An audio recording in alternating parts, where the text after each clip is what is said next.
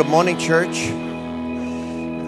So that was just a quick update. Things are moving rapidly out there at the building, and we added 2 more chairs this past week. Let's thank God for that. That is a blessing. A total of 163 chairs, and our goal is 300 sometime this fall, winter, and so we just are thankful for everything that has come in. And I just want to encourage you, if you feel like, well, I'm on the sidelines and I don't know, here's something too.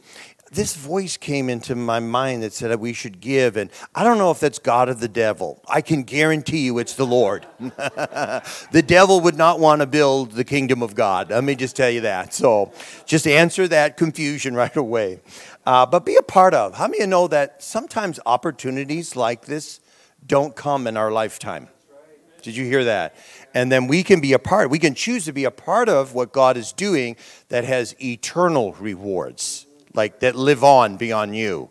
That's what I want. Amen? So we're so thankful and grateful for all that has taken place. We made some announcements about doing some landscaping out there. Now we've gotten rain, so everything's muddy for some reason.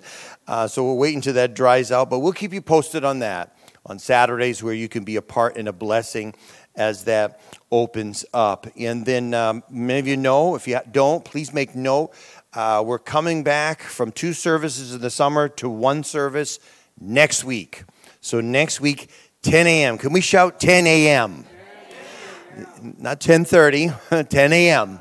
We're coming together. Fellowship time from 9:30 to 10, as we do here in the foyer, so you can be a part of that.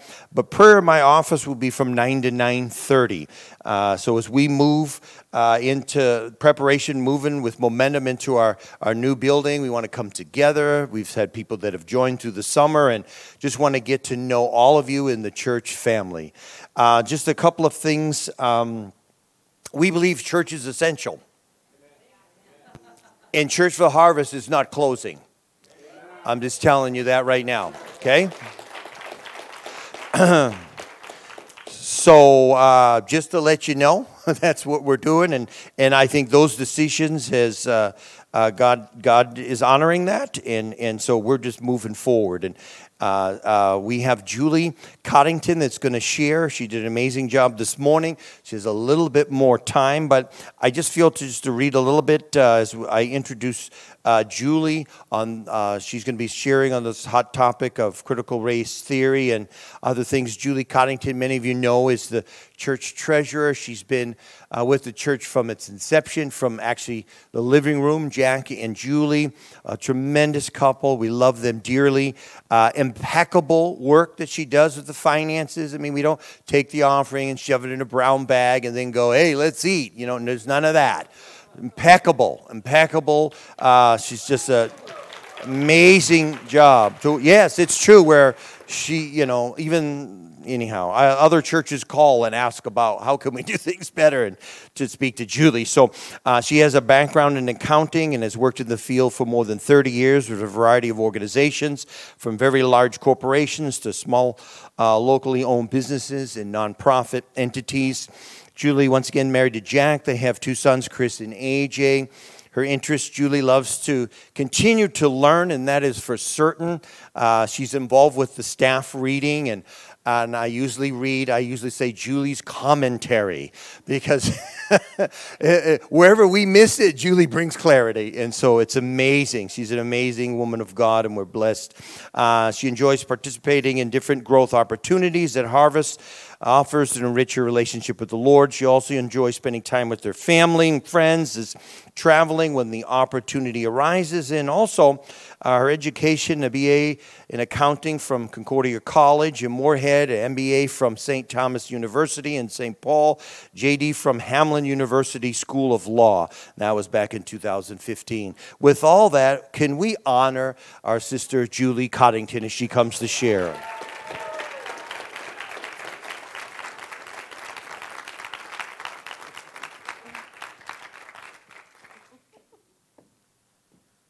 Thank you.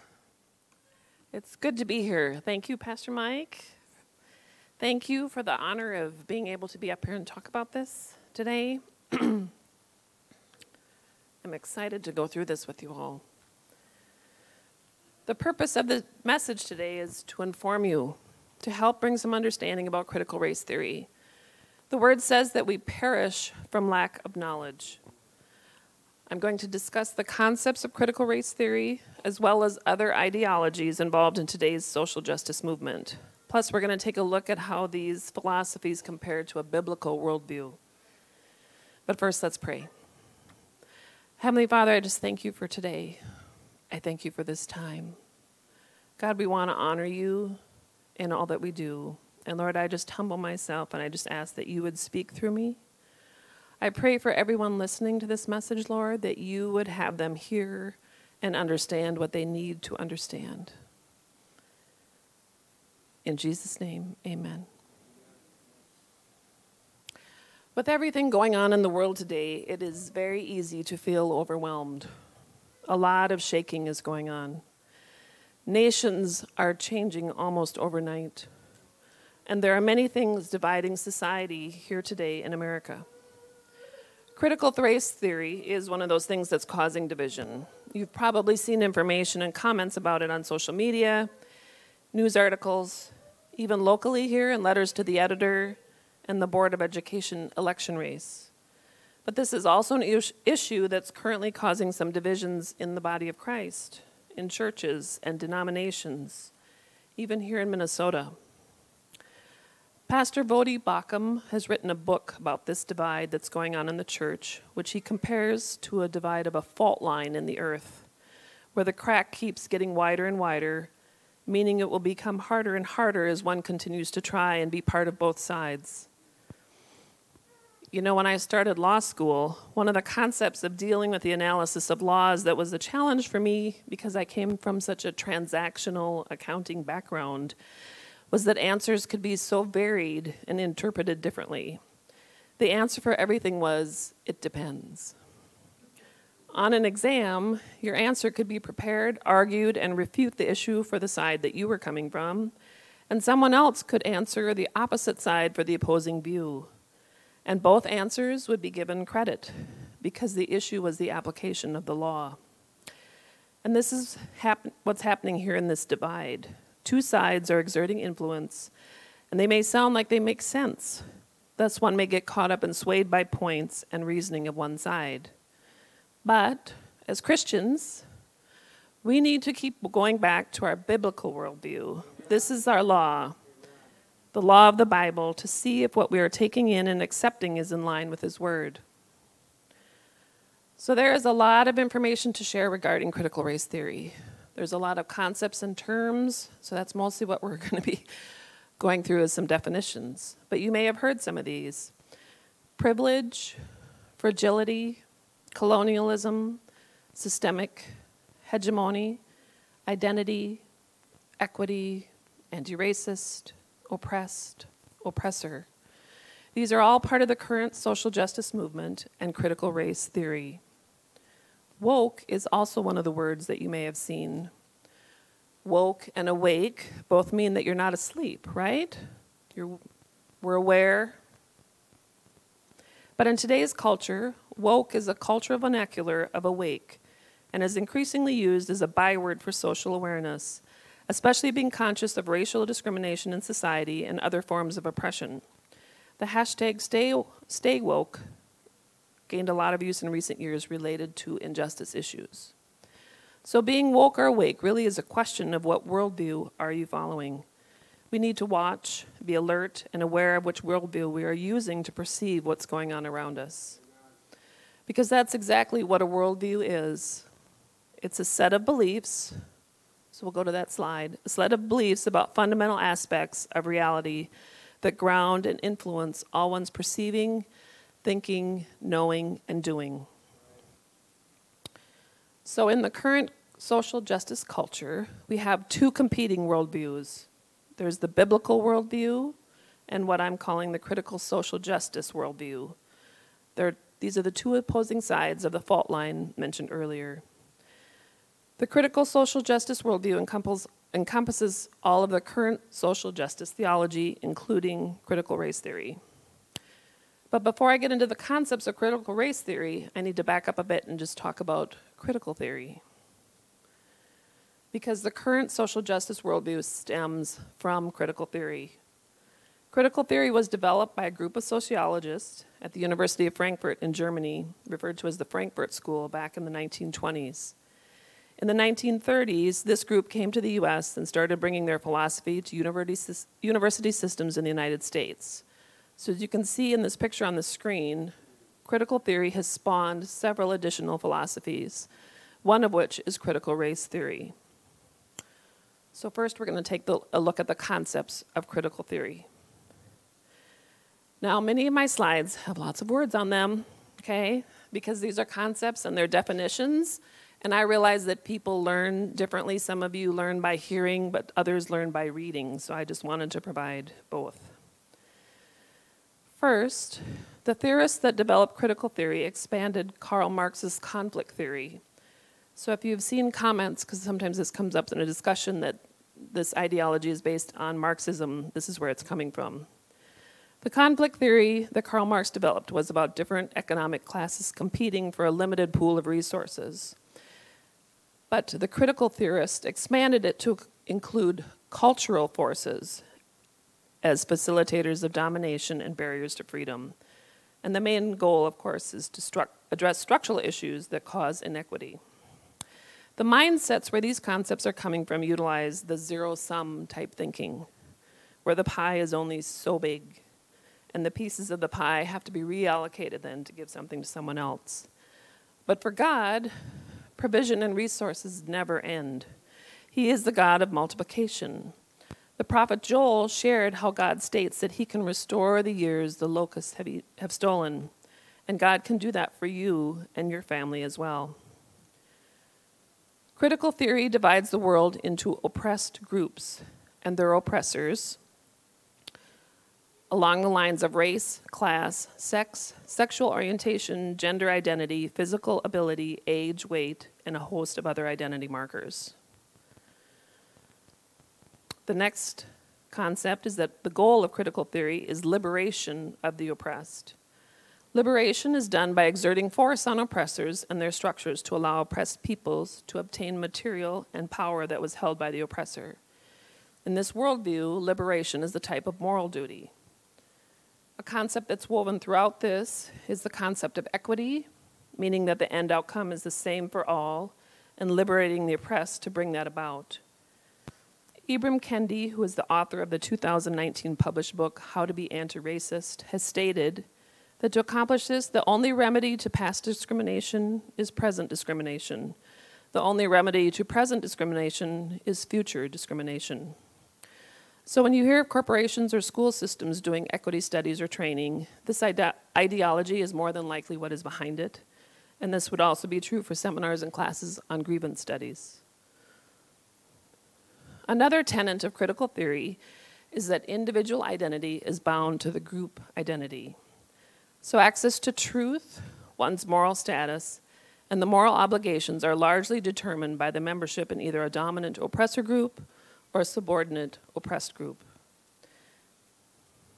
Critical theory also expands the definition of the word oppression from meaning unjust or cruel exercise of authority or power to now be viewed in terms of hegemonic power. Hegemonic power is the ability of a particular group to impose its norms, values, and expectations on the rest of society. Given these beliefs, this is what critical theorists view as oppression. Racism, sexism, classism, ableism, capitalism, heteronormativity, which would be the biblical view of a marriage relationship between a man and a woman, and cisgender privilege.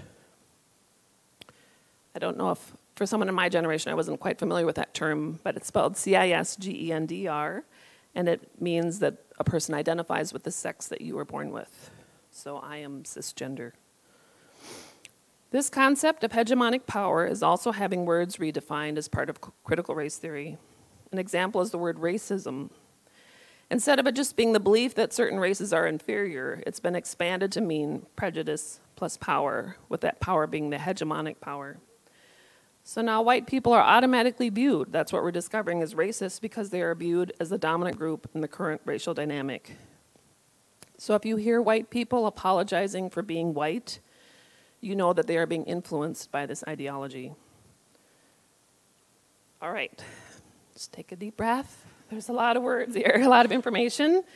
But now we're going to just take a look at the critical theory, social justice worldview, and compare it to Christianity. So worldview questions are: who are we? What is our problem? What's the solution? What is our duty? And what is our purpose? In Christianity, we believe that we are God's creatures, that sin is our problem. The solution is Jesus. Our duty is loving God, and our purpose is glorifying God. In critical theory, people are members of various groups. The problem is oppression. The solution is liberation. The duty is liberating the oppressed, and the purpose is working for liberation. Again, liberation being done as a moral duty by exerting force on oppressors and allowing oppressed peoples to obtain material and power held by an oppressor. One commentator said that critical theory is a liberation theology, not a savior theology. So if you haven't caught on yet, Christianity is one group identified as where oppression comes from.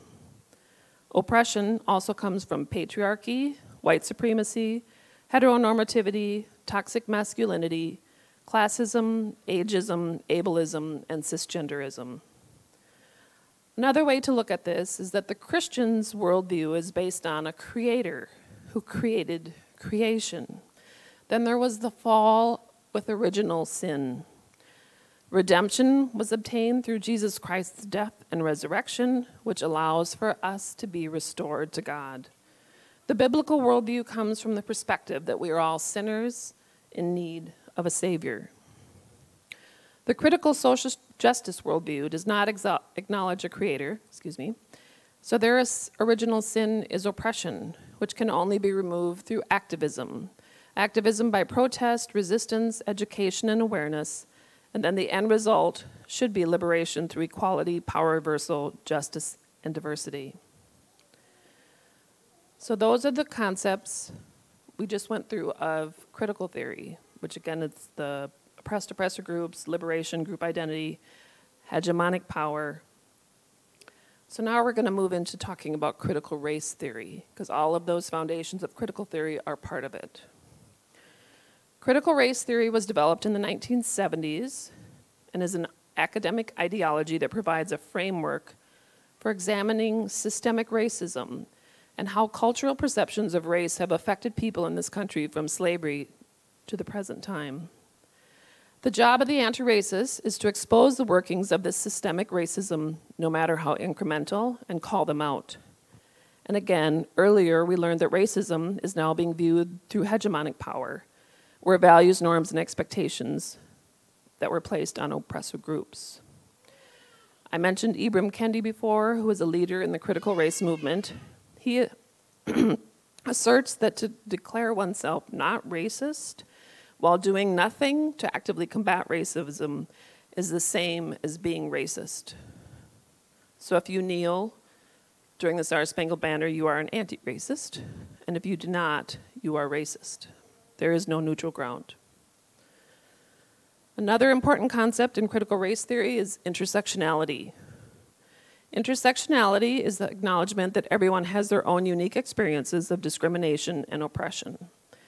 Everything and anything is considered that can marginalize people: gender, race, class, sexual orientation, physical ability, etc. So this means that one person may be part of several group identities and layers of oppression. These layers of group interests intersect with one another then. For example, myself as a woman, I would be told that I have a layer of oppression because I'm a woman. But I would also be part of an oppressor group because I am white. If I were a lesbian, I would have another layer of oppression, one for being a woman and one for being a lesbian. And in a moment, you will see another concept of critical race theory where the experience of being in an oppressed group gives one authority to speak on it. So the more oppressed layers you have, the more authority you are deemed to have to speak on truth about expression. One of the speakers I listened to, named Miki Addison from the American Family Association, called this the race to the bottom, since the more layers of oppression you have, gives you more authority to speak on it. All right, now we're going to go on to the tenets of critical race theory. The first concept listed is actually something that everyone does agree on, that race has been constructed socially. Race is a product of social thought that is not based on any biological or genetic reality. Skin color makes no biological difference, as we are one human race. We may be part of different cultures or ethnic groups, but we are still one human race. And God created us with different levels of melanin for a purpose. We all have these beautiful, different hues of skin color. And what a beautiful picture that is. In Revelations 9, John shares a vision he sees where there is a great multitude that no one can count, from every nation, tribe, and tongue, all worshiping and praising God together. We are part of one body. The next tenet is that racism is viewed as ordinary and an everyday experience. This is the lens that critical race theory uses to analyze power structures. And they assert that racism is the normal way of life and an everyday experience for people of color in our society. And again, this is because the concept has been expanded to include that hegemonic power. Next, interest convergence. This means that the current system serves a purpose for the dominant group. Because whites benefit from the system, the belief is that there is not much incentive for them to help eradicate systemic racism. Next, differential racialization. Racial categories are invented and manipulated at different times for specific purposes of white people. An example would be how Japanese people were treated during World War II and Muslims after 9/11. Then we have anti-liberalism. Critical race theory questions the foundation of liberal order, including equity theory, rationalism, legal reasoning, and neutral principles of constitutional law. They reject the concept that laws can be neutral and just. And the last concept is storytelling and counter-storytelling. Their belief is that stories told uphold the current system. Counter-storytelling is effective for unlearning things that were commonly believed true. And people of color are uniquely qualified to speak about their experiences with racism. This concept could be an example of what's causing some concerns in the field of education and what students are being taught related to history. One example that's gotten a lot of attention in the last couple of years is the 1619 Project. In 2019, there was an op-ed in the New York Times that was put out about the 1619 Project, which was the 400th anniversary of when people were first brought over to the United States and sold as slaves back in 1619. But their premise of that is that that's when America was born, when that event occurred. And they've also made a statement that the Revolutionary War was started in order to preserve slavery. The New York Times did retract that later, but it was still put out there. The concept of storytelling also relates to the comment I made earlier about intersectionality. Those in the opposed groups are the only ones that have the authority to speak on it. Neil Shenvi, who is a scientist, but he's also an apologetic, has shared several examples of these types of scenarios from social media. One in particular was when a white male pastor made a comment about justice, and he was lambasted that he had no authority to speak about justice. This was because he was a white male and part of an oppressor group.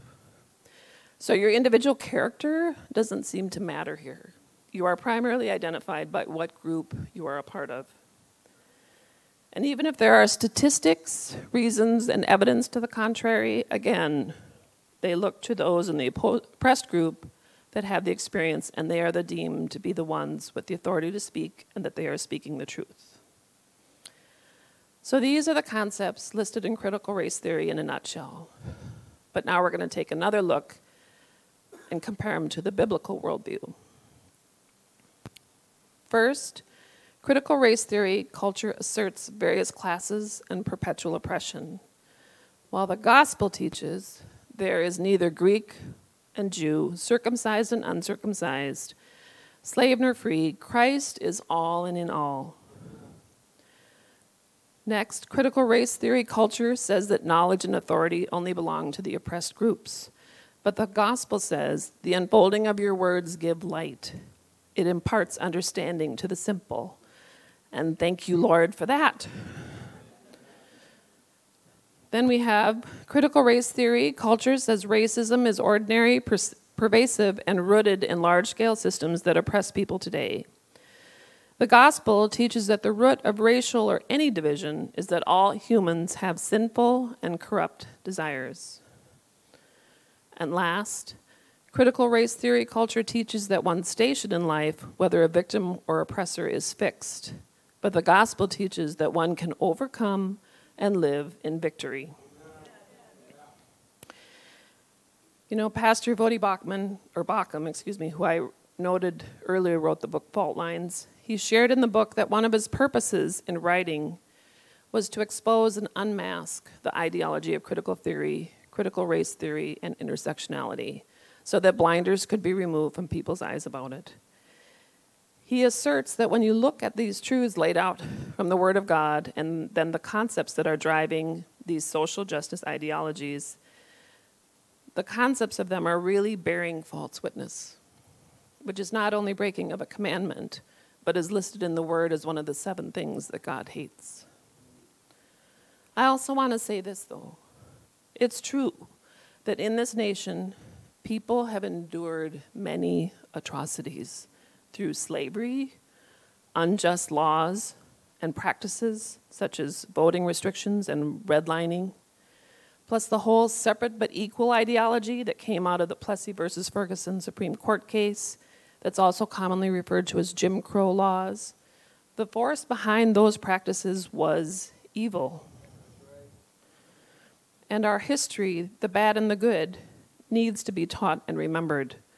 The Bible is full of examples where Israel's and other sins were noted. But you don't have to follow critical race theory ideology, that worldview, to call those practices evil. You can be a Christian and realize that those are evil. Again, all humans are sinful and they have corrupt desires. We all fall short, and that's why we need a Savior. Plus, none of us need to be labeled as a victim or oppressed. We may have been victimized, but we are overcomers. And we also know as Christians we are to help rid the world of injustice and be actively involved in social justice issues. But we don't need to follow critical theory ideology to do that. In Micah 6:8, it says we are to act justly, love mercy, and walk humbly before our God. We are also called to follow all of the Lord's commands in the Bible. But overarching, everything that we're commanded to do is still the gospel that we are all sinners, saved by the grace and mercy of God through Jesus Christ's death on the cross and his resurrection. So sin is our issue. We also need to realize that oppression comes from evil forces. There is a devil that seeks to steal, kill, and destroy. When dealing with oppression, it is a spiritual battle, just like Phil mentioned earlier. In Ephesians 6, it states our battle is not against flesh and blood, but against the rulers, authorities, and powers of this dark world, as well as against the spiritual forces of evil in the heavenly realms. That is why all of the effort to come up with these theories that aren't looking to the Bible and God, they come up short. Plus, the prophet Isaiah reminds us that the government is on God's shoulders, not man's. And what about the history in America? Dr. Tony Evans recently reminded his congregation how Frederick Douglass, a former slave, and Martin Luther King Jr., a civil rights leader, both loved America because of the founding documents concerning freedom. These documents state that innumerable rights were granted by our Creator and that the government was here to protect them. So yes, there have been times where the application of these documents was not upheld, but the documents still exist. And they acknowledge God and that the government is on his shoulders. So we need to continue to stand and make sure that these documents don't get removed or changed for this nation. So we need to watch our worldview. Which one are you following? Please stand with me if you would while we close for today.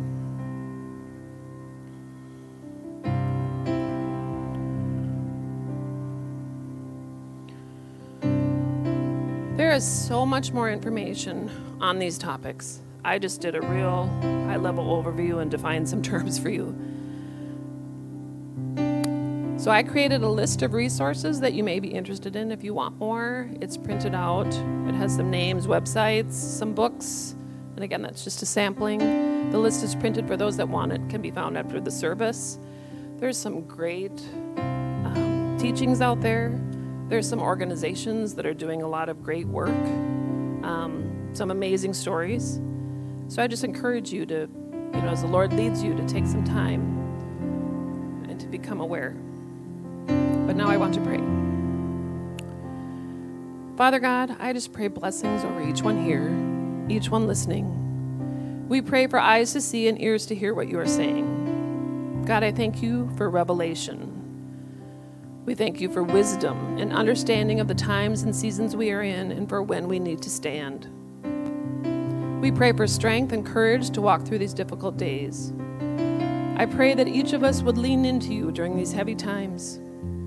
We pray for righteousness to reign in this land. Lord, I pray you would come and heal us. Keep those that are hurting so close. We love you, Lord, and we honor you today. And we are so thankful for this nation and the freedoms that we have. We speak blessings over America and the church, and we decree that God's grace is sufficient. In Jesus' name, amen. Now I would ask that the prayer team members would come forward, and if there are any of you that would like prayer for any reason, if you've been misled, betrayed, victimized, if you have a burden for prayer, they will be here to pray with you after the service. And also today there's been a lot of talk about Jesus Christ being the answer. He is the answer for all of your needs. If you have not made Jesus Christ your Lord and Savior, I invite you to join in this prayer that all of us are going to pray together corporately. So please repeat after me. Jesus, thank you for saving me. Thank you for redeeming me. I thank you that you love me for who I am. I know that I am a sinner,